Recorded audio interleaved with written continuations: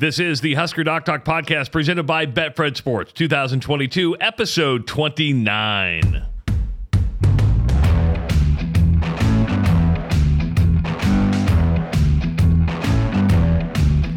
They are in. It is official. If you're watching this on YouTube, well, you can see firsthand. If you're listening to it on Podbean, Dr. Rob and myself are officially wearing Sorry Dave t-shirts. They are in. They're fucking good-looking shirts. They really are good-looking shirts, and they're comfortable shirts. Oh, my God. I want all my t-shirts this material. So if you are wondering and where you can get a Sorry Dave t-shirt, and there are 4 t-shirts total in our store, okay? We have a shirt that is Sorry Dave, hashtag Sorry Dave, which I think will be the most popular, right? Yeah, that's the one people have been asking Yeah, for. people still say they'll end tweets or they'll end emails with, hey, Sorry Dave. We have another one that just is very generic, and they come in like a charcoal gray and a red, and they both have white lettering. Another one says, it's called Life, Grab a Helmet, which is, I think, you know what, it can be, life can be and a combat. And that was a Coach Farley line. Yeah, that was a Mark Farley, who's the head coach at Northern Iowa. Who I was doing an interview with him, and he's so intense. He's just into it. He's like, "Hey, man, it's called Life. Grab a helmet. Just get going." You know, and I'm like, "Oh, that's really cool." My favorite one, actually, besides the Sorry Dave, we have another one with I think 5 different types of beer steins and yeah, glasses. that's a cool T-shirt, and it says diversified portfolio on it. Yeah, I mean, if you like beer, it's the beer guy T-shirt. Yes. And then there's another one that says, win or lose, we drink booze, because we drink a lot of booze on there. And at least Nebraska loses a lot. Well, we didn't this weekend, but. So I do want to thank our partners on this one, Raygun Custom. So Raygun has a store in Omaha. They have a store in Des Moines, Kansas City, Chicago, I think Cedar Rapids.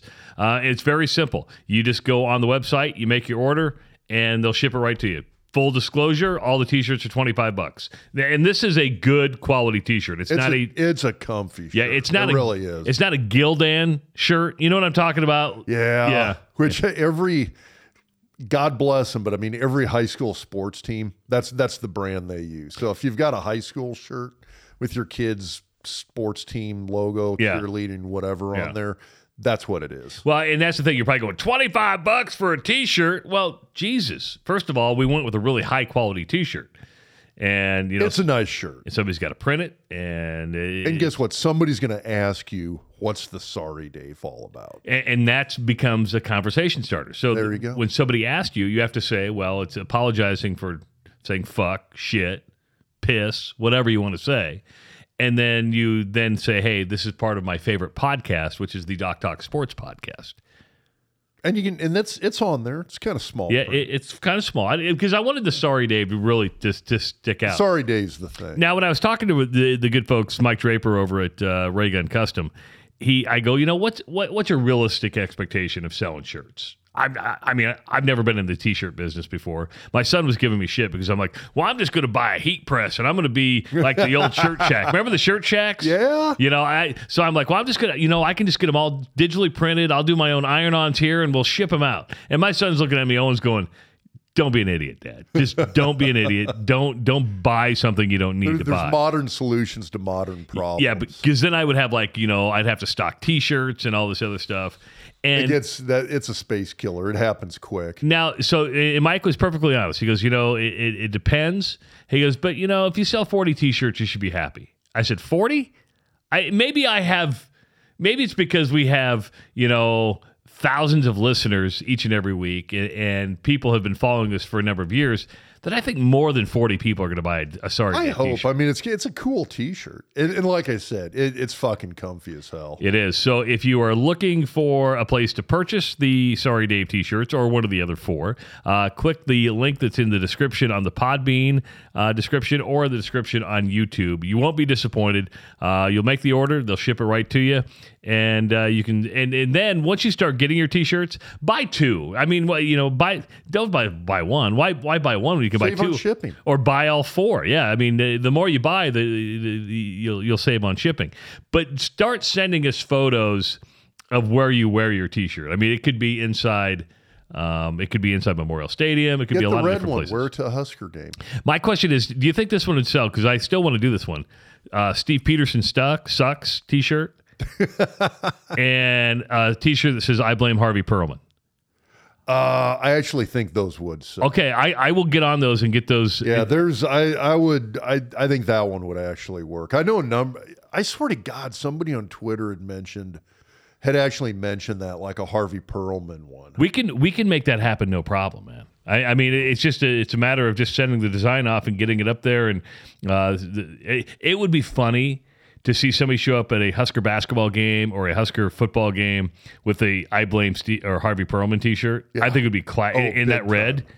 And, that'd be awesome. And the Steve Peterson sucks T-shirts. I think that would be classic. I need I'm like, we'll do a discount if you can prove you're actually currently working for or a student in the University of Nebraska Law College. And you get the Harvey Perlman. Oh, yes, because he's still teaching. People forget that he already had tenure like in the law school. So when he stopped being chancellor, he's like, well, I'm going to take my year sabbatical and go back to being a professor in the law school. Yeah, I think he still hangs around campus. And the truth, it's funny that this transition to this, because I actually got into a discussion about the coaching search at Nebraska this week. And don't worry, folks, we're going to get to the Indiana win. We've got all the time in the world. We're recording on a Sunday morning, and we're having our breakfast beer, which is a West Coast coffee and cocoa stout. It's an Iowa beer. And it's chocolate good. Coffee stout with vanilla beans. But it was interesting because we were talking about the coaching search, and I was talking to one of my good Iowa State friends, who's like, Campbell's not coming. They offered Campbell a boatload of money, and Campbell laughed at him. So then we got into this discussion of unrealistic expectation of Husker fans and donors. And I said, I think you are mistaken about what has happened since 2004. And he goes, what do you mean? I go, I believe, and I want your opinion on this, I believe that none of the firings at Nebraska were donor or fan driven. They were all administrative driven. Steve Peterson came in 100%. Yeah, and I go, I don't know what you've heard or what you think, but the truth is the donors and the fans did not drive the firing of Solich. They would have stuck with Bill Callahan if Steve Peterson wouldn't have gotten fired. If Steve Peterson, I think he would have got another year. I don't know. The end of that, I mean, there was some play in here. I mean, at the very end of that 2007 season, it was kind of a train wreck, and I don't think there was, I truly don't think there was any salvaging it. Well, but I think that was both administration and coaching, but I mean, right? It started with administrative decisions being made by Peterson that led us to the latter half of the 2007 season. And I say that also in the sense it was administrative reasons that led to the latter half of the 2017 season where the Mike Riley era was just tanking in flames. Yep. That was a Harvey Perlman, Sean Eichhorst debacle. Well, that happened 3 years prior, and 2.5 years prior. And Bo Pelini getting fired was an administrative decision. That was and see, that's the thing. I mean, there's whether it's whether the train wrecks at the end of the era or the start of the era, it started with these administrative decisions. I mean, you make a great point about Solich because that was nothing other than the fact that Solich and Peterson hated each other's guts, and it was mostly, I think, more on the Peterson side. Yeah. And Steve was just like, yeah, this isn't my guy. I don't like him. We've never gotten along. I don't want him here working for me.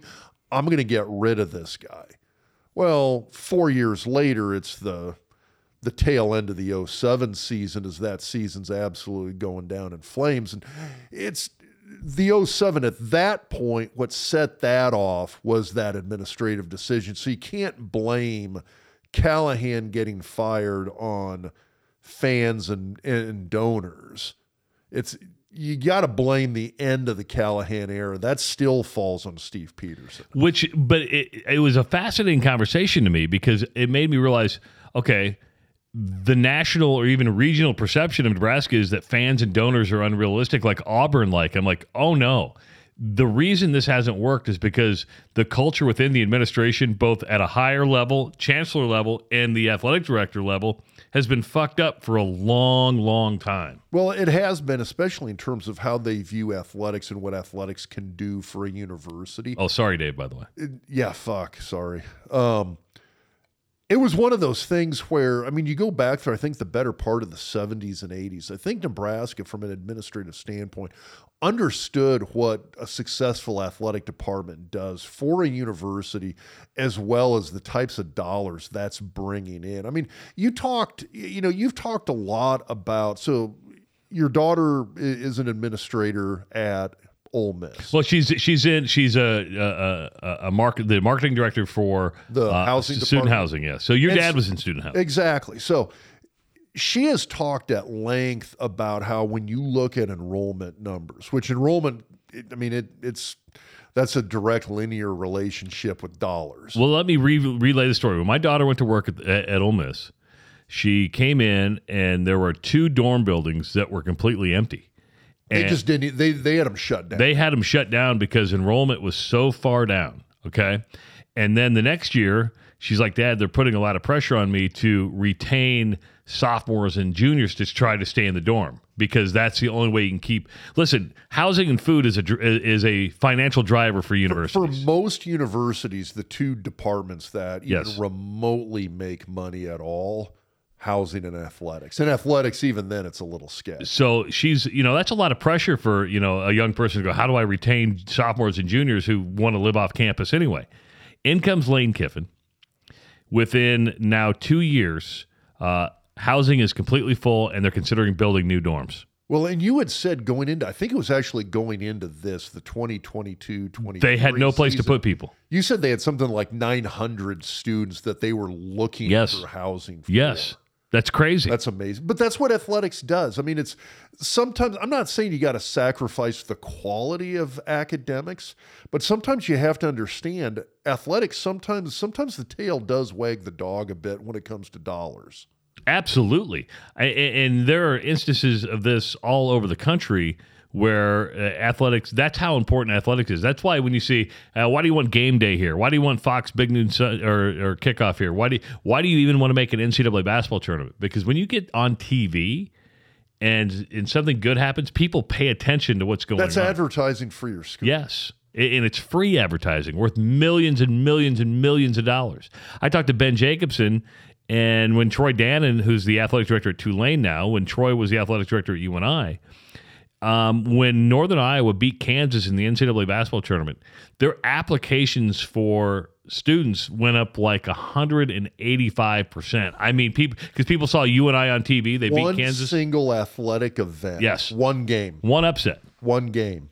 And that's the value of athletics. But people don't, the academic world doesn't want to hear that. They want to believe that their tenured professors and their music departments, or their engineering departments, their architectural, that's what really matters. Nebraska, it's the Harvard of the Midwest. Sure it is. It's a land grant school like some other schools in the Midwest. Which I was perfectly happy with my education there. I mean, it's like I was a biology major. It's not like blood pumps in a different direction up in Boston, Massachusetts. I mean, it's still going in the same direction. So. It is, but that's why I know people get upset about the dollars that go into athletics and the money that is spent in athletics, but it's important for the overall survival of the university. It really is. Well, I mean, if you look at Nebraska, money flows from the athletic department out into the rest of the university. So Iowa State, yes. And I think that happens at most places. So you can't sit here, because I see the argument a lot like, hey, why are you cutting funding to the English department? Cut it to the football team. They got enough money. It's like, no, you don't understand. The football team's already paying for your library.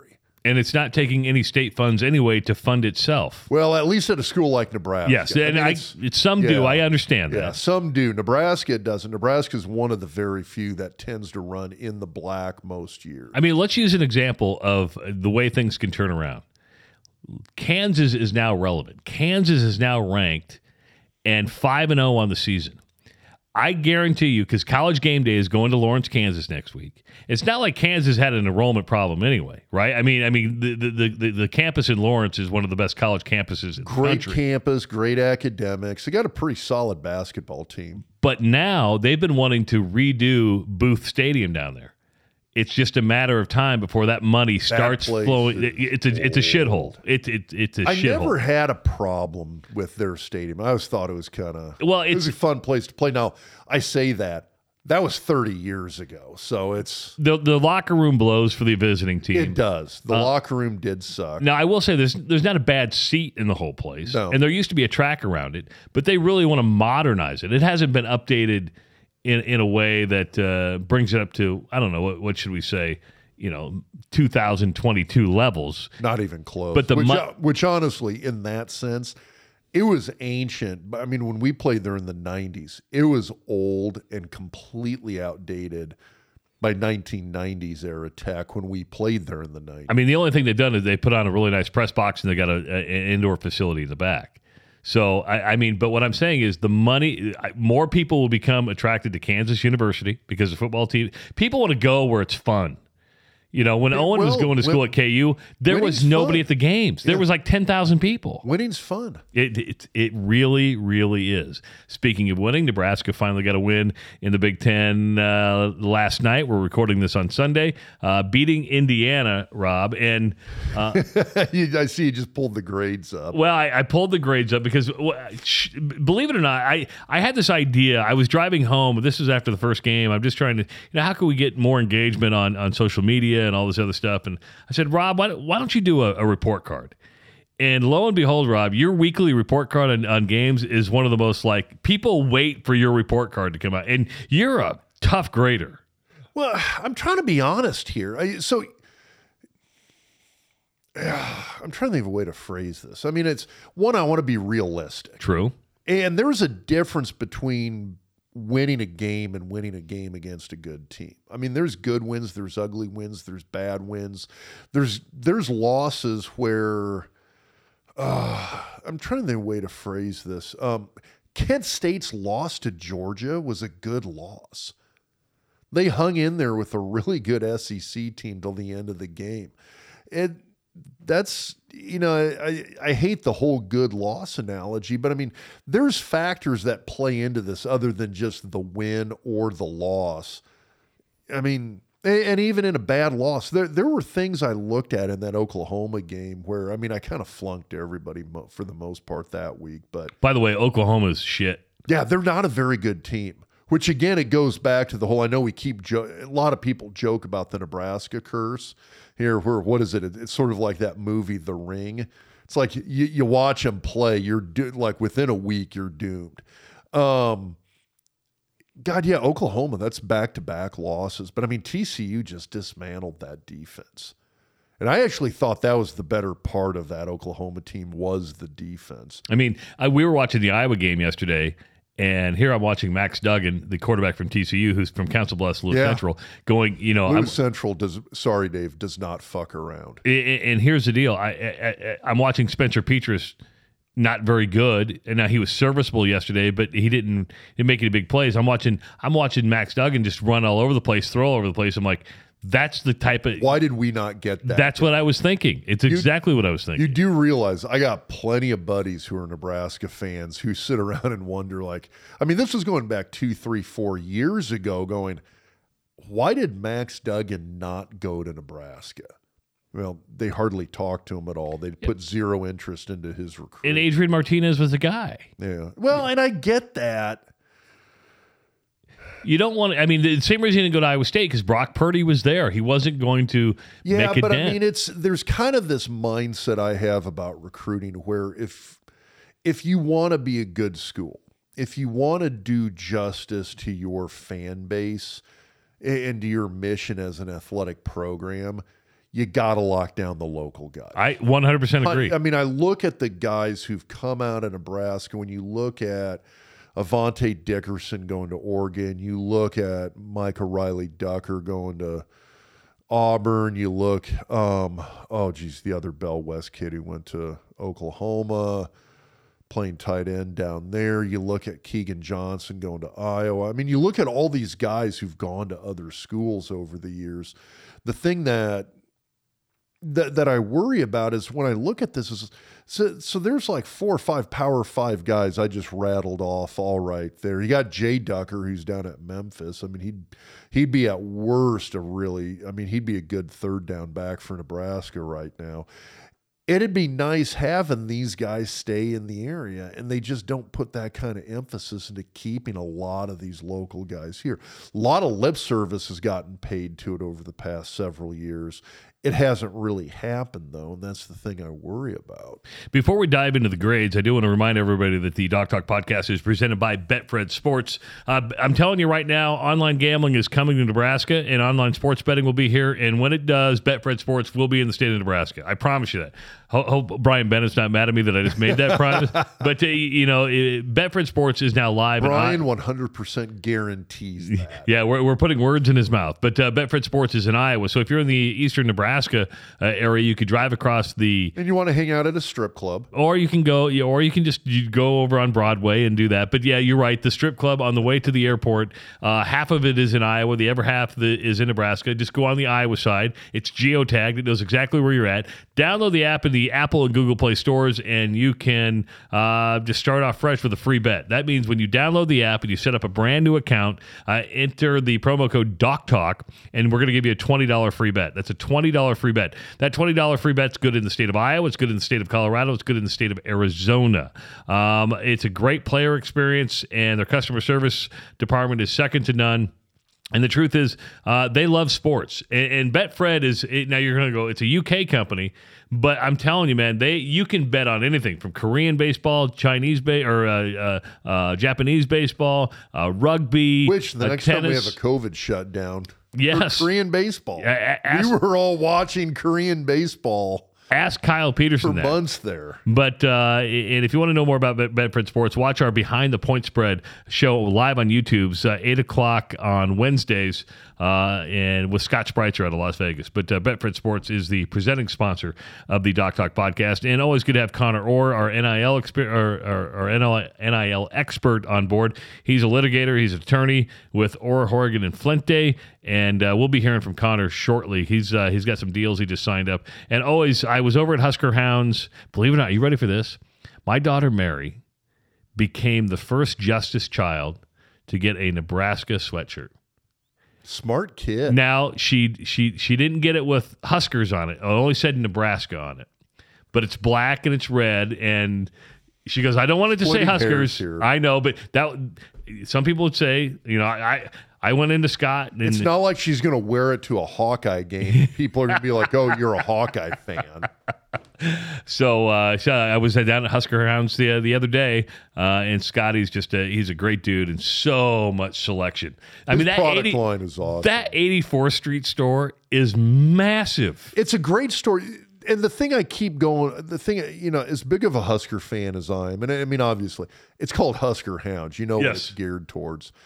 He'll get anything for you. I mean, if you go in there and you're like, hey, listen, can you get this and this, but in Iowa State, he'll get it for you. I mean, the story I always tell, I got my favorite winter park. It's one of these. He carries a whole line of Columbia gear. Like I said, his stuff is nice stuff.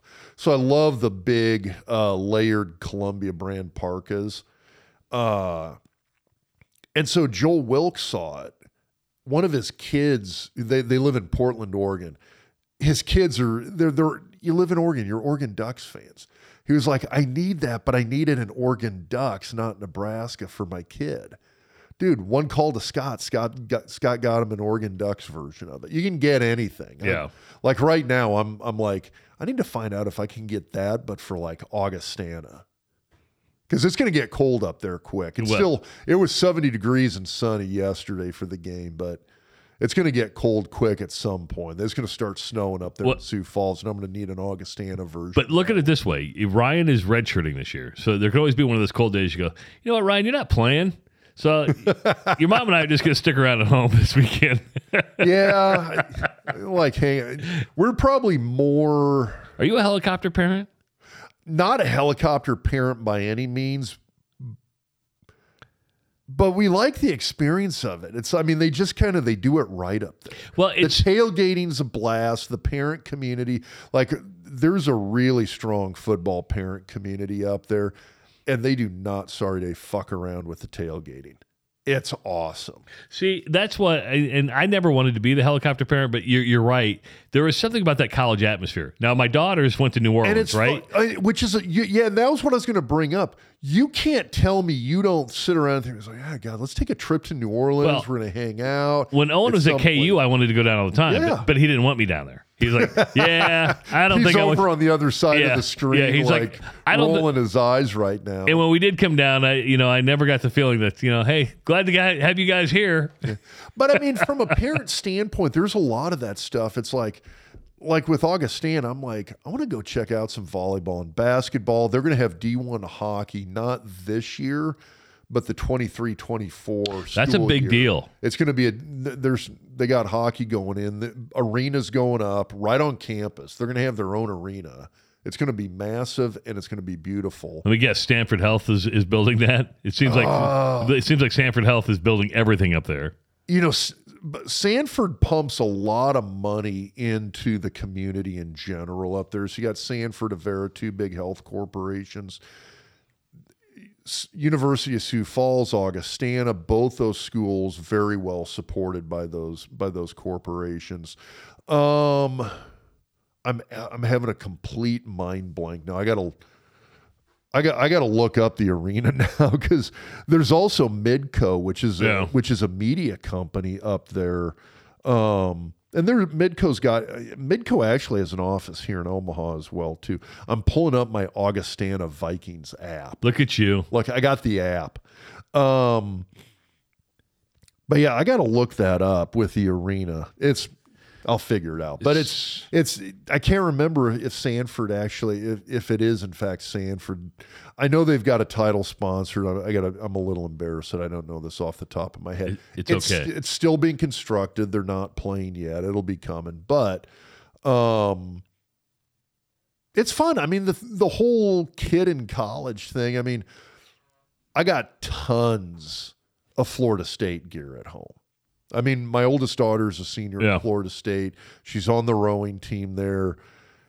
It's fun. All of a sudden, we're like following Florida State academics. We're following Florida State athletics.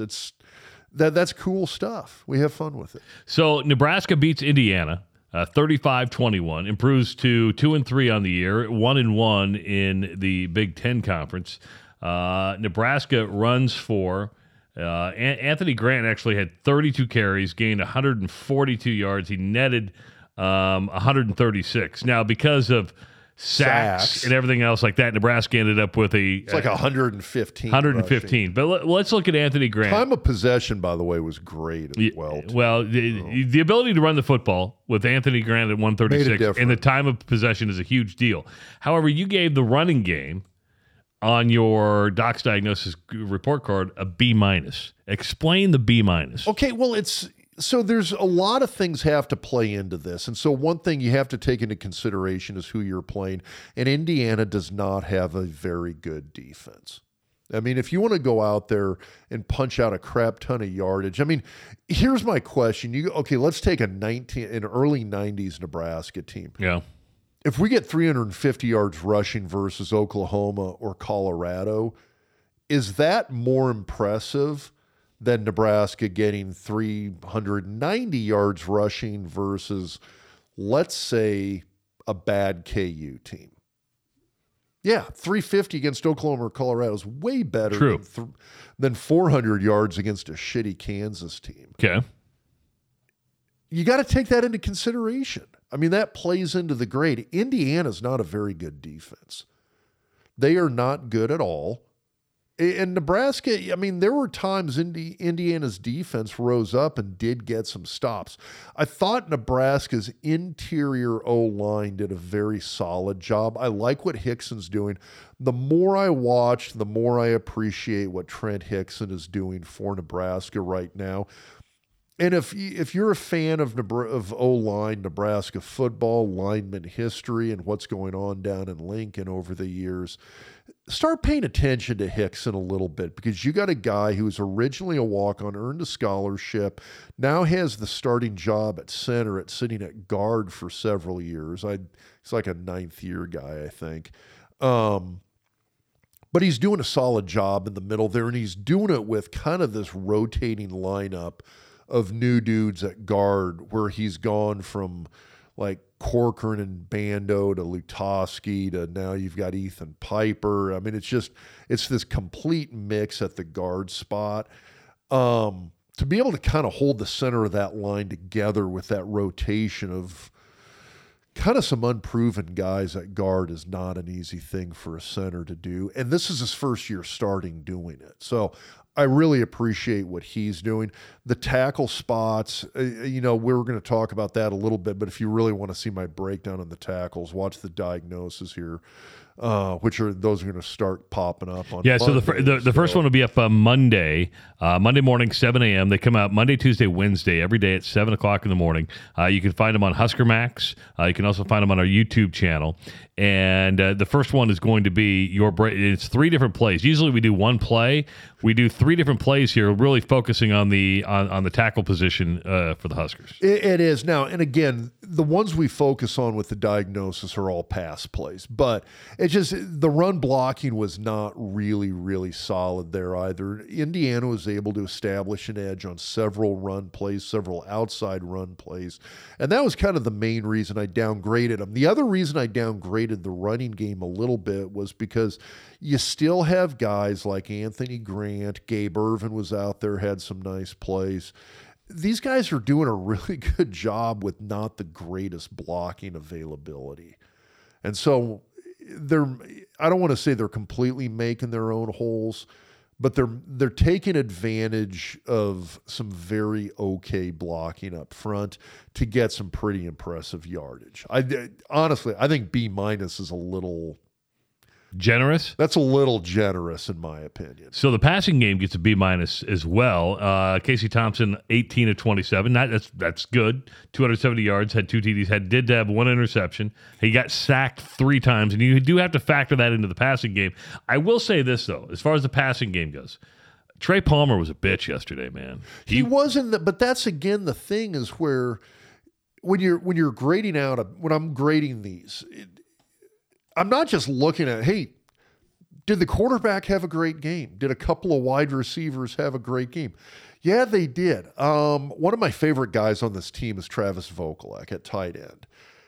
Guy, he had a lot of drops. He did. Now, some of these passes, the ball was not in the greatest spot. He was still able to get his hands on the ball, though, and some of those, you just got to make that catch. There was a lot of drops there at the tight end position. They get downgraded a little bit for that. The other thing they get downgraded for, when I'm grading the passing game, I'm grading the offensive line to a degree as part of that. Now, I do separate out the O-line, but I'm grading the O-line on both the run game and the passing game. That factors in as well. And so if the offensive line does not have a great day with pass protection, that's going to show up in that overall passing game grade as well. And there were several plays when, again, it was sort of a feast or famine much of the game.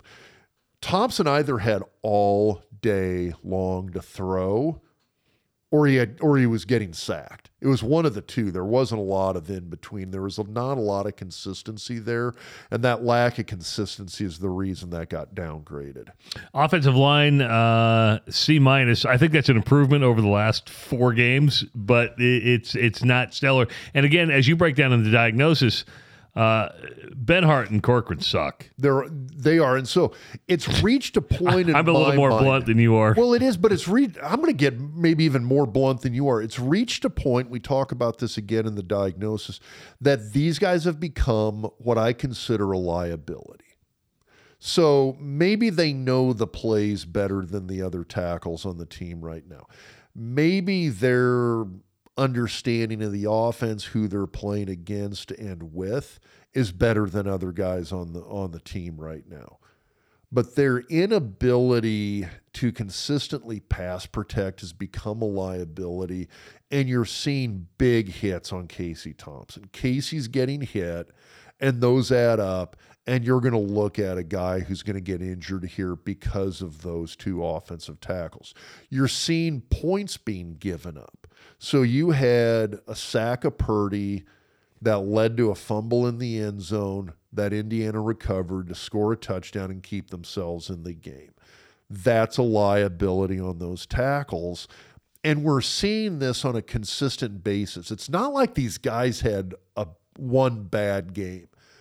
Every week we could do a doc's diagnosis on the problems with Corcoran and Benhart at tackle. Is that coaching or just ability at this point? Well, so we kind of go into that as well too during the This is what we call, folks, fucking diagnosis. This is what. Sorry, Dave. This is what we call, by the way, a deep tease. So we want you to listen to the podcast, but we also want you to go watch on our YouTube channel. And if you haven't subscribed to our YouTube channel yet, please do. We're almost to 1,000. We'd like to be to 1,000 by the end of the week. Go watch the fucking diagnosis. Sorry, I Dave. go over this stuff. Yes, he's a smart dude. So I'll draw it out for you, but I mean, there's stuff where you see. So a couple things happen in the game. Benhart has a couple of series that are so bad they yank them.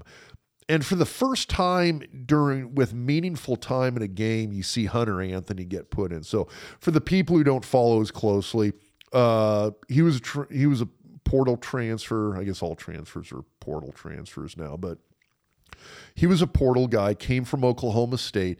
He had started the better part of a season down there, I think, at one point in his career. He had some injuries. Some other guys came back from injury. He lost his starting job. Didn't look like he was going to be able to get it back with who he had in front of him, and so he ended up transferring. The guy can play football. This guy is not a bad football player by any means whatsoever. So he's somebody I was interested to see how he looked. This was the first game he got meaningful time, and it was essentially because Benhart was so fucking bad. They had to yank him. They put in Anthony, and I thought he was really solid. I mean, I thought he was very consistent. I thought he did well. I was frankly kind of excited I want to see him stay in there because I'd be curious to see how he does going forward. He may not know the plays or offense or the system as well as Benhart maybe, but his understanding of some football basics appears to be way better in terms of picking up stunts, basic run blocking, some of these skills that you got to have that I just don't see Benhart executing on a consistent basis. I did see coming from Hunter Anthony. Now, on the other side of the ball, you saw Corcoran, who had back-to-back personal fouls, which one, you're stupid if you get back-to-back personal fouls. Because if you get one, you better be watching yourself like, maybe I need to pull back a little bit and not get a second one here. They called it a punch. He basically pancaked a guy and then sat there and kind of like shoved the guy's head back down into the turf. The rest called it punching. The announcer said he slapped the guy. He was basically shoving the guy down into the turf with his face mask. You got to be smarter than that, especially when you just gave up a personal foul. So now 2 straight plays, you're responsible for 30 yards of lost yardage, and you just got yourself kicked out of the game. In comes Banks, who is probably better known for filling in on Nebraska's basketball team than he is for playing football for Nebraska. They put him in at left tackle. He did solid. I mean, again, it's a small sample size. It's not like we're looking at Banks going like, oh my God, this is the second coming of Anthony Munoz. It's like, no. But he did solid, and in terms of executing fundamental football play from that left tackle spot and keeping guys off of Casey Thompson, he did a good job at that left tackle spot, and I was frankly kind of impressed.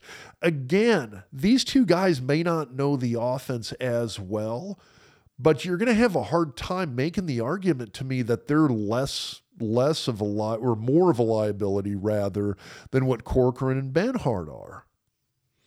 I think most people on your report card which you can find on Doc's Twitter page at Doc Talk Sports, we're surprised at your C+ for the defense because I thought that was kind of generous too. And this is why people want to know your grading scale, because this defense held Indiana to 290 yards. Not horrible. No, not for an Indiana offense. I mean, they like to throw the football. Yeah. around. So let's break this one down a little bit. And again, they completely shut down Indiana in the second half. I totally get that. I mean, I'm not denying that, but let's talk about a few things here because you have to take into account who you're shutting down. And Indiana's not a very good team. Now, they put up a shit ton of yardage. The 3-1 record they brought into Lincoln, that's smoke and mirrors. They're not that good. This is not like, I don't know, this is not like the third place team in the SEC. This isn't Michigan. This isn't Ohio State. They should have lost to Illinois. If you watched that game, they should have lost to Illinois. Illinois is still trying to figure out how they lost to Indiana. They've got no run game. I actually like their running back. Indiana's running back. He's kind of one of these Darren Sproles-esque guys if you watch him play. Well, is it Sean Shivers or Jalen Lucas? Shivers. Shivers. And we showed him last week on the diagnosis. Yeah. So I really like Shivers and thinking the dude's pretty solid. It's but they're not a great running team. I mean, they're not going to go in and get 320 yards on the ground. If they get 100, they are freaking ecstatic. That's a great day.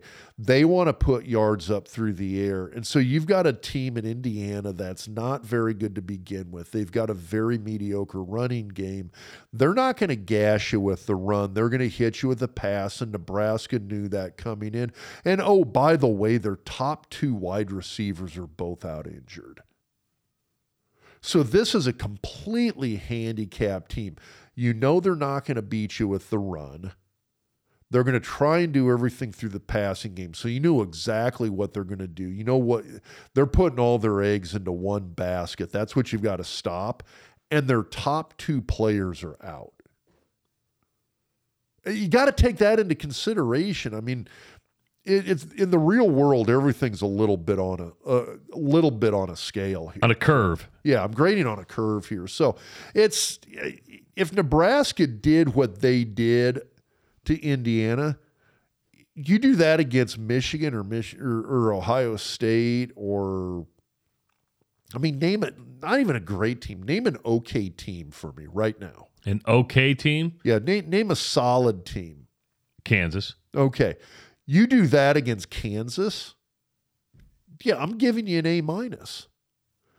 You do that against kind of a very mediocre Indiana team, okay, that's C+. That's not bad. And because Kansas offensively is good, I could have thrown out like NC State or something like that, right? And it's one game. I mean, they do this for the next 6 games in a row. Yeah, I'm gonna crank your grade up on that. But, I mean, it's one game against a shitty Indiana team with no running game and your top two wide receivers injured. No, I'm not giving you a B+ for that. So the next grade was the special teams, which had a block punt that went for a touchdown, and you still are giving them a B+. I think, again, watch the diagnosis because I go over why I think that block happened. And I think there's a little bit of a bad call. I think it was like Nebraska against Iowa last year where Iowa blocked that punt.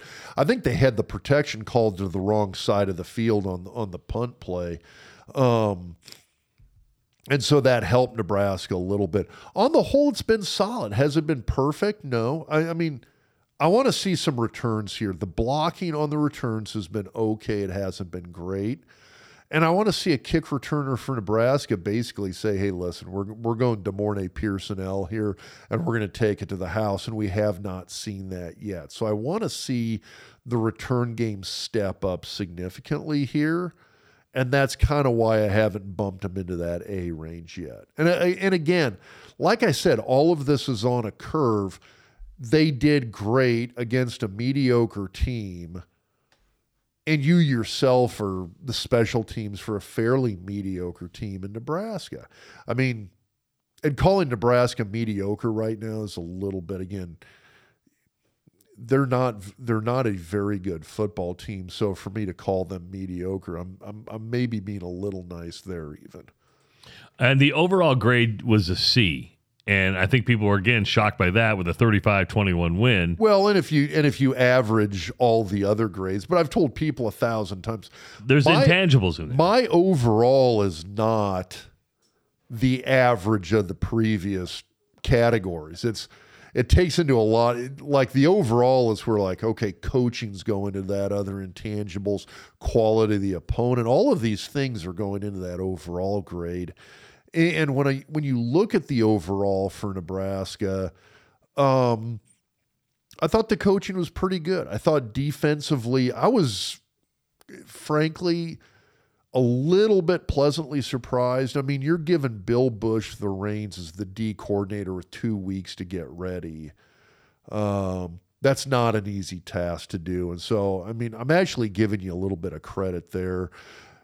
A lot of the reason it's a C, I mean, C's get degrees. I mean, C is average. You know what they call the guy who finished dead last in medical school? Doctor. That's right. Exactly. But that wasn't you, by the way. No, it wasn't. I did pretty solid. But that factors into this. And so, I mean, when you're looking at this, I mean, an A grade would be a win over a team that's in the top 25. You beat a top 25 team, I'm going to give you a B plus or an A. You know, you beat a crappy Indiana team at home who has no running game. Their top two players on offense, arguably top two players on offense, are both out injured. And Indiana doesn't have a very good defense either. I mean, that's a sketchy defense. They're not going to stop anybody. They've got 2 losses now. I mean, in both losses, that defense got really exposed. In their 3 wins, they got exposed to a degree as well. Indiana put up a crap ton of yardage on them. Illinois put up a crap ton of yardage on Indiana. So that defense has been consistently exposed. You have to take these things into consideration when you're giving this team a grade. Rob, it gets really interesting from here on out. By the way, getting a win was that's a moral victory and a moral boost. And it is. And there's some intangibles there that getting a win, period. We're kind of in this weird situation for Nebraska where you've got all of this disarray, all of these changes, and arguably the 2 worst opponents on your schedule back to back with Indiana and Rutgers. Now, but the interesting part of this is it's a dynamic of the Big Ten West, and listen, my Iowa buddies can get mad at me for saying this. The Big Ten West is so bad that anybody can win this thing. I'm telling you right now. And if you look at Nebraska's schedule, the way it's setting up. Nebraska's not a good football team. Nobody. Let me preface this by saying nobody in the West is a good football team. Nobody. There's not a good football team in the West. Yeah, Nebraska's particularly not very good. But Nebraska could win this based on its schedule. At Rutgers, at Purdue, Illinois at home, Minnesota at home. The only guaranteed loss to me on the schedule here is at Michigan. Michigan's pretty good. Yeah, they are. And I agree with you. It's bizarre because, and this is going to get into the coaching search coming up, because this could be smoke and mirrors, right? You could easily win at Rutgers. You could win at Purdue. I don't think you win at Purdue, but you could win at Purdue. It's kind of had Nebraska's number. Illinois destroyed Wisconsin at Wisconsin yesterday. Minnesota lost to Purdue yesterday. Indiana should have beat. Well, I'm sorry. Illinois should have beat Indiana and managed to lose to them. Minnesota, with Ibrahim, is a really good football team. Without Ibrahim, who didn't play yesterday. Do you know what the injury was? I don't. Okay. And I can try to find it as we're talking here. Michigan looked good yesterday. Their offensive line, big. Defense did a really good job against Iowa. But Iowa's offense is horrible. Defense is decent. But Michigan was able to run the football effectively on Iowa, which meant, to me, Iowa's defense isn't elite. It's good. It's just not elite. Wisconsin, we had Scott Spreitzer throw out there on Behind the Point Spread last Wednesday, said, hey, when Paul Chryst gets fired, we were both like, whoa, dropping a bomb. Wait a minute. And now I'm like, oh, he might be knows right. something. He might be right, because getting beat at home like they got beat yesterday is not acceptable in Wisconsin, people. And then the Iowa game. Listen, I think Iowa has a defense that will keep it in every single game. Nobody's going to blow out Iowa. Even Michigan didn't blow out Iowa yesterday. But that's a winnable game. I'm not going to sit here and go, oh, Iowa's guaranteed to beat Nebraska. Every game on there, with the exception of Michigan, is a winnable game. Every one of them. Yeah, there's no guaranteed other than Michigan. There's no quote unquote guaranteed losses. I agree with you there, which is kind of interesting, because usually we talk about, hey, who are we going to win against? We've got no guaranteed wins, but no guarantee, and only one guaranteed loss. Yeah, but I agree with you. That's the only guaranteed loss on the schedule is that Michigan game. Now, which is great, because you want to win a conference, you want to win a division, you want to get to the Big Ten title game. You're going to get your ass kicked by either Ohio State or Michigan. I mean, you're going to get drilled. You really think Nebraska's got a shot to go to? I do, and I listen. I think I snickered at the Omaha World Herald that threw it out there last week. I'm like, huh. But then you start, once Minnesota got beat by Purdue, and you start going, well, hell. And then you look at the schedule up and down the whole West Division. Wisconsin gets pounded at home. You're like, nobody in the West is good. Well, then maybe Nebraska is one of these sort of wounded animal teams that they can latch on with what they've got with Mickey, and maybe if Whipple kind of keeps developing this offense a little bit. The long ball was fun. I mean, that Trey Palmer had that 70-yard touchdown.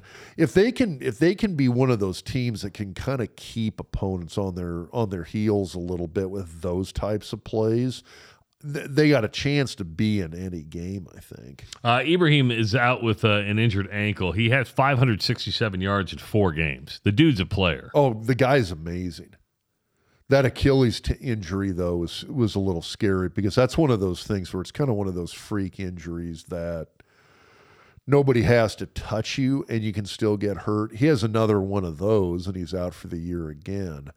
But God, yeah, he's an incredible player. That's a true game changer. Now, Oscar fans are interesting, because, and this is an interesting season.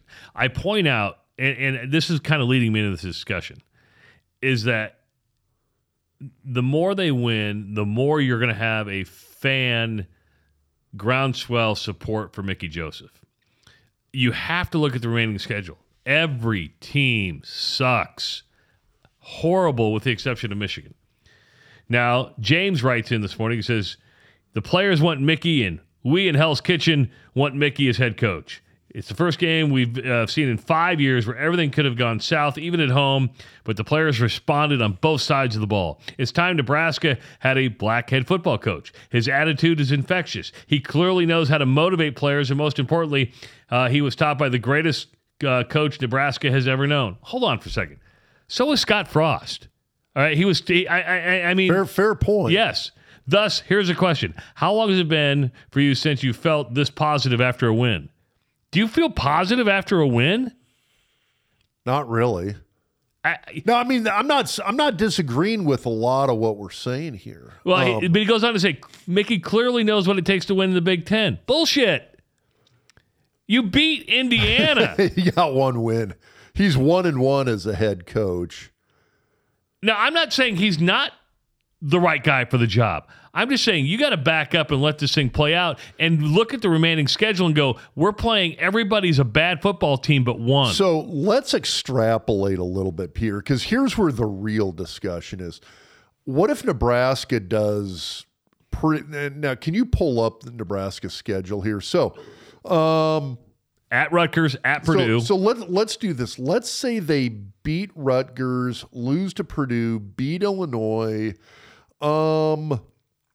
Let's say Ibrahim's out and they shock Minnesota in Lincoln, lose to Michigan, beat Wisconsin, and then you know what? In a massive upset in Iowa City. It wouldn't be that massive. No, I know. You knock off Iowa. So that would be 1, 2, 3, 4, 5. 5 more wins. That gives you 7 for the season. You're bowl eligible. So now you're going to finish the year 7-5, which a lot of people had said, hey, if Scott Frost goes 7-5 and goes to a bowl game, saving his job. Saves his job another year. So that all of a sudden now, yeah, that's when shit gets interesting as far as, well, what are we going to do with the whole Mickey Joseph thing where he's the interim, and do you replace that then? Does Trev give Mickey another year or two and say like, okay, well, we're going to keep this interim thing going for a year now. How are you going to play into that? Yeah, that's when things get interesting to me. Now, I mean, even 6-6, if they go 6-6 again, I'm going to sit back and go like, okay, well, that's still kind of interesting because 6-6, odds are they go 6-6, they're going to get a bowl invite. I mean, it might be absolutely. It might be to a Foster Farms equivalent again. I mean, go to the Bahamas Bowl or something like that. Yeah, but it's a fucking bowl game. Sorry, Dave. And that, again, there was a lot of talk that, hey, Scott goes 6-6 and goes to a bowl game. We should keep him. We should keep Scott in place. So that's where it gets interesting, is if you have something like that. Now, if Nebraska finishes 4-8, even 5-7, I think it gets hard to point at Mickey and say, hey, we're going to hold on to you. Now, I don't say that in the sense of downgrading Mickey. Coming into this situation, almost anything he does to stave off a complete and utter meltdown on both sides of the ball, in my mind, that's a win, and he went above and beyond. He goes, he likes the way Mickey holds players accountable. I think we have our next head coach. He just needs time. You've said that about everybody that's been there over the course of time, is they need time. Listen, I'm not saying he's not the right guy for the job. He does seem to have a better relationship with players, and there is something about the rawness.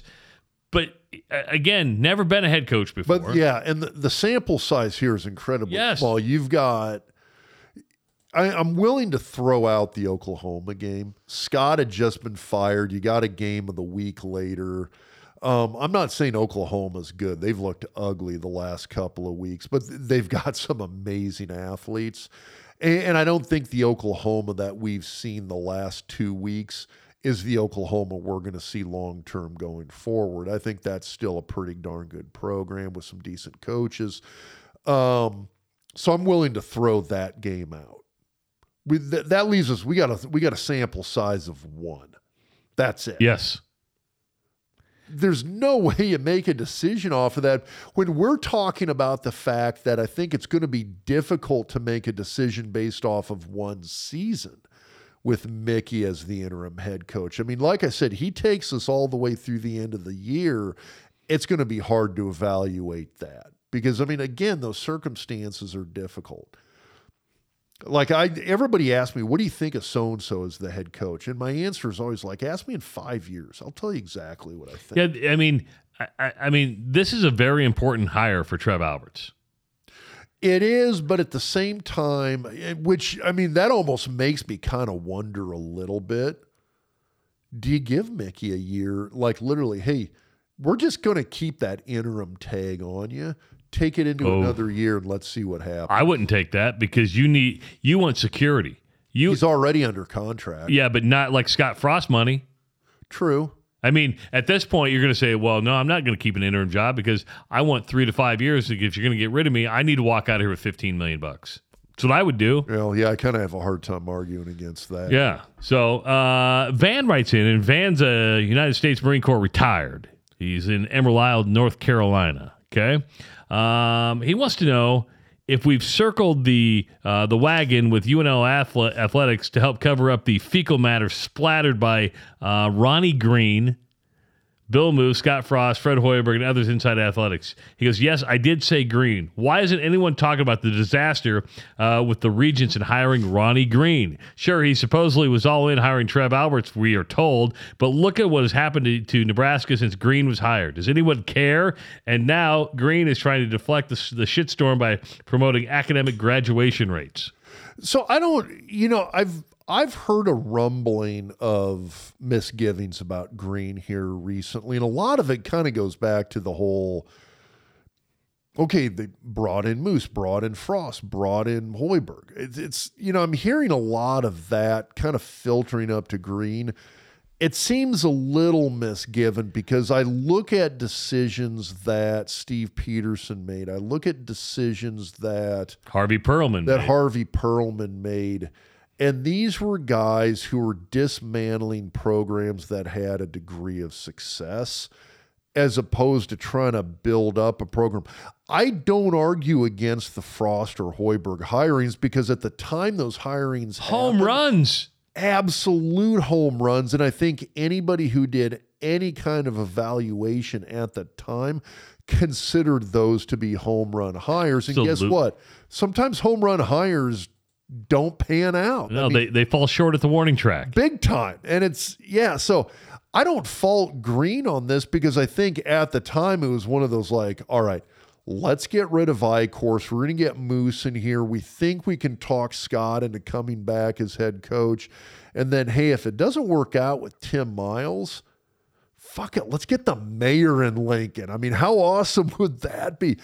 Everybody thought these were great decisions at the time, and the fact that they haven't panned out, or at least haven't panned out yet in Hoiberg's case, that's not because you had an administration or an administrator trying to dismantle something. I mean, when I look at Perlman and Eichhorst in regards to Bo Pelini, keep in mind, Bo Pelini, his average win, I mean, it was like 10.2 wins a year.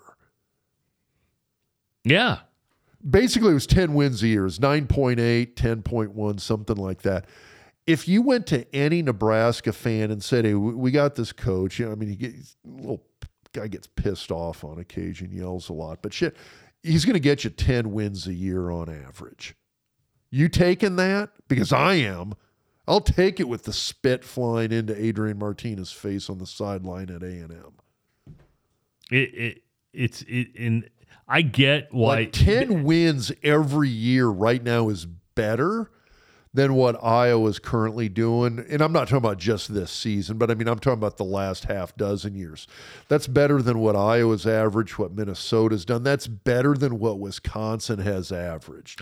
And let's get, and by the way, Pelini did it for 7 seasons. And we fired him because the administrators were like, yeah, we just don't like the look of this, and we don't like this guy as a person, so we're going to shit can him.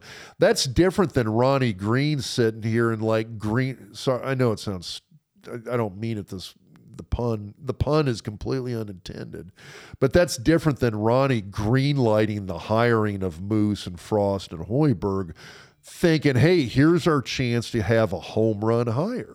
Well, and let's back up and punt. It was Harvey Perlman who went behind Tom Osborne's back and hired Sean Eichhorst. Exactly. Right? Okay, so when Bill Moose was hired, again, people loved Bill Moose because he had a little Devaney in him. He had the gift of gab. He was going to go backslap. Yeah, you could go down to the bar and have a drink with him. He was a little old school. People loved that. Until you started removing the peels of the onion, you're like, oh, this dude's got other problems. First of all, he's not here a lot. He rumored allegedly to drink a lot. So then you're like, but you know what? He hired Scott Frost and Fred Hoiberg. There's no two better coaches at the time that you could have said, bang, you just hit the home run. Sit back and count the money and it's go. A complete apples and oranges comparison to try and make that comparison with Ronnie Green to what we saw with Perlman and Eichhorst, Steve Peterson, et cetera. Yeah, it's I just don't think that's fair. But, hey, I do want to ask you a question because Nebraska has scored on its opening drive, I think, in 4 or 5 games this year. But then they peter out. Why is that? Because they scored yesterday right away and then petered out for a while offensively. What happens in there? I don't know if there's anything really specific there. I think sometimes that's a little bit of a misguided way of looking at stuff. I mean, I think Nebraska, if anything, I think it's a little bit of a tribute to the fact that, I mean, in any game, both offensive and defensively, there's going to be a little bit of a feeling out period because it doesn't matter how much film you watch. Always a good thing. Not saying it's not. But until you get out there and start literally slamming into each other, you really don't know exactly what you're going to get from that opponent. And so I think if you have a team that tends to have some very good athletes, especially at some key positions, it's easy to make some plays right off the bat. And I think you see that with Nebraska. And I'd say that in the sense, I think Casey Thompson's a very, very good athlete. Trey Palmer's a really good athlete. Anthony Grant's a really good athlete. Adrian Martinez was a really good athlete, is a really good athlete. I mean, Nebraska did well. I mean, that stat, I'd be interested to go back and look at the previous 4 years because I thought Nebraska did a pretty good job of scoring on their first or second possession under Martinez as well. It's easy to do that. Now, I think a lot of people talk about the whole concept of scripted plays where, hey, you know what, when you don't know exactly what the defense is going to do and the defense doesn't know exactly what you're going to do, you'll have a set of plays that you'll kind of script out like, hey, we're going to start, here's 15 plays. We're going to run 10 or 12 of these as our first plays of the game because it's very well designed and we think it'll work against our defense. That does play in as well into the big picture, but I think it has more to do with the fact that if you've got some marginally better athletes than the opponent does, you're going to be able to do that. Once you get past that first series or two, they're able to adjust for that athleticism, make some schematic changes to account for it, and you're going to see a slowdown. Earlier in the week, or last week, should we say, the Board of Regents approved alcohol sales at Nebraska basketball games. Listen, it's a start. It's a start. I'm going to be honest here. Do they just wait till Tom dies until they bring alcohol to the football stadium? I don't know. I think it's going to happen before then because I think you're going to see a couple things happen at some of these other sporting events. One, you're going to see the revenue that comes in. Two, you're going to see a lack of alcohol-related events. True, and that's kind of the test case they're looking for with all of these.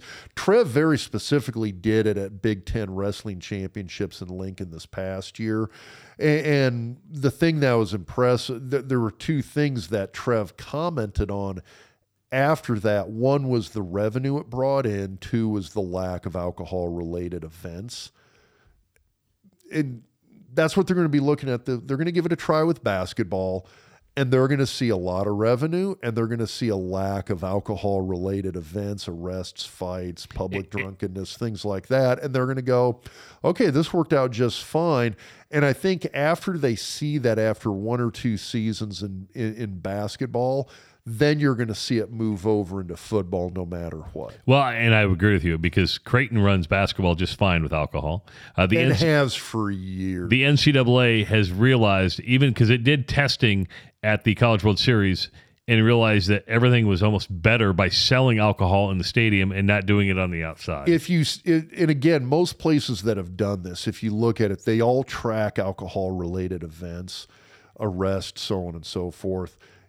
Almost universally, you see a lower number of alcohol-related events because it removes sort of that binge impulse that people have. Hey, we're wrapping up the tailgate. We're heading into the stadium.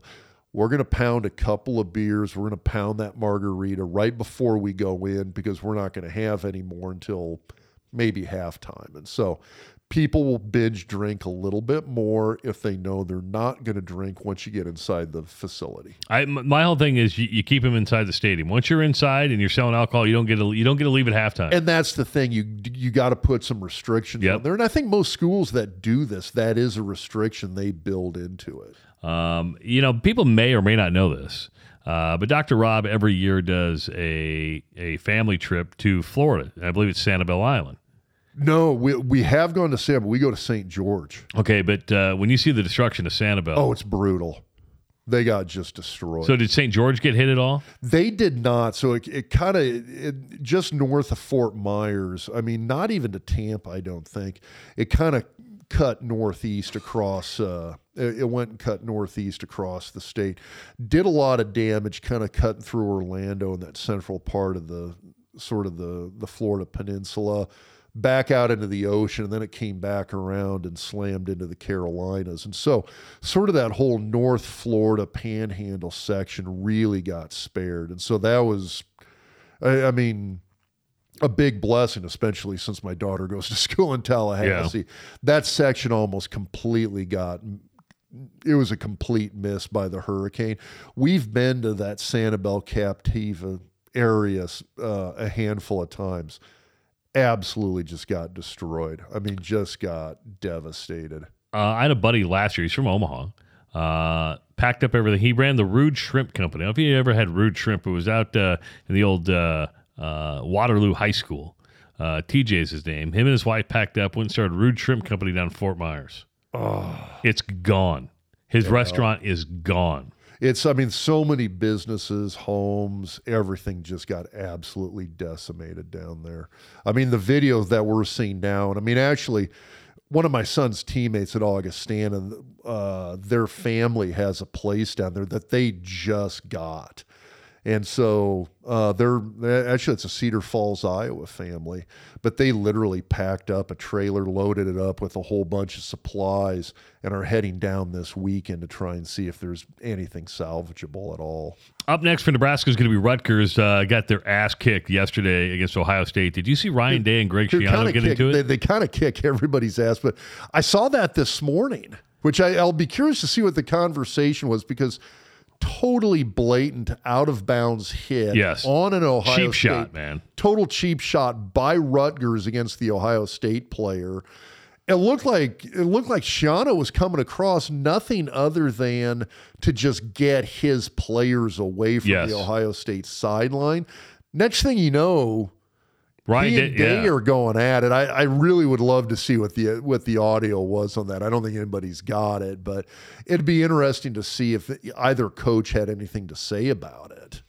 Yeah, otherwise in college football, I guess the Oklahoma story is just fascinating. Of course, now lost 2 in a row since beating Nebraska. Everybody does. I'll watch this. Indiana's going to tank now that they've played Nebraska. Yeah, it's just the ugliness rubs off on the opponent. But yeah, just some interesting stuff. Ole Miss over a lot of people. Lane Kiffin was complaining about Ole fans. Miss still looking okay. They're okay, but a lot of people were like, they beat who's it? Kentucky. Yeah. It was a pretty solid Kentucky team. That was like the SEC version of the Nebraska coaching candidates right there with Lane and Mark Stoops. Chip Kelly has UCLA unbeaten. They beat Washington. They beat Washington. Yeah. I never thought Chip Kelly was a bad coach. Actually, when he went to the NFL, which I thought was the worst move on the planet. Yeah, but he was going to be put on probation if he didn't. Well, there you go. There's always a backstory here with it. But I actually thought he's a great college football coach. And keep an eye on Texas A&M. Jimbo Fisher is going to be under. He could get fired. Yeah, it's for a team that was sort of like a bubble national title contender this offseason. They don't wait very long down there. No, they do not. He was hired specifically to win a national championship. And especially with the recruiting that he supposedly is. Yes. I was going to say brought in, but maybe bought in might be the better way to phrase it. I was going to say that's one of those schools that always has a lot of pressure. I get it. This is going back 20 years ago, but when they fired R.C. Slocum, that was kind of like their version of firing Solich. You had this guy who was like a 9-10 win year guy who's going to get you every so often at least an outside shot at playing for a national title. They were going to bowl games. They were getting recruits. They looked good on a national level. And then you fire the guy, and it's been sort of this carousel down there ever since. I think the interesting game coming up is going to be Oklahoma State and TCU. That's going to be played on the 15th. Right now, not discounting what the Kansas schools are doing, But I think that's sort of the de facto Yep. Big 12 title game right there. I would agree with you 100%. What do you got planned this weekend or this week? Anything? Back to work, and then, boy, you know what? We got homecoming. We got wrestling tournaments coming up. It's that time of year. It's busy, busy, busy. So if you haven't subscribed to our YouTube channel yet, please do so. Just search Doc Talk Sports, give that subscribe, and give this video a like, too, because you're going to be able to see this on YouTube. If you like our Sorry Dave t-shirts, the link They're is fucking awesome. the link is in the description in Podbean. The link is in the description on YouTube. It's a very simple process. Click, order, and it'll be shipped right to you. It's that simple, and they're high quality. They're not cheap cotton, 100% cotton. These are really, really good They're t-shirts. nice shirts. And there's 4 options up there, so you can get you buy all 4 if you want. If you really want to impress us, buy all 4. Post them. Post a picture. Yeah, and show us your orders. So again, we were challenged. I said, "There's no way you guys are going to sell 40 T-shirts." I think we sell more. I do. I think we sell more. I believe. T-shirts than that. Like our Facebook page. Follow Dr. Rob on Twitter. Subscribe on YouTube. And subscribe on YouTube. Follow me on Twitter at Travis Creates. Make sure to, when you do your sports betting online, use Betfred Sports. Download the app today. When you need a lawyer, you call Connor Orr. And when you need to buy Husker gear, you go to Husker Hounds. It's that simple. We covered it all today. For Dr. Rob Zadisk, I'm Travis Justice. We'll talk to you next week on the Doc Talk Podcast presented by Betfred Sports.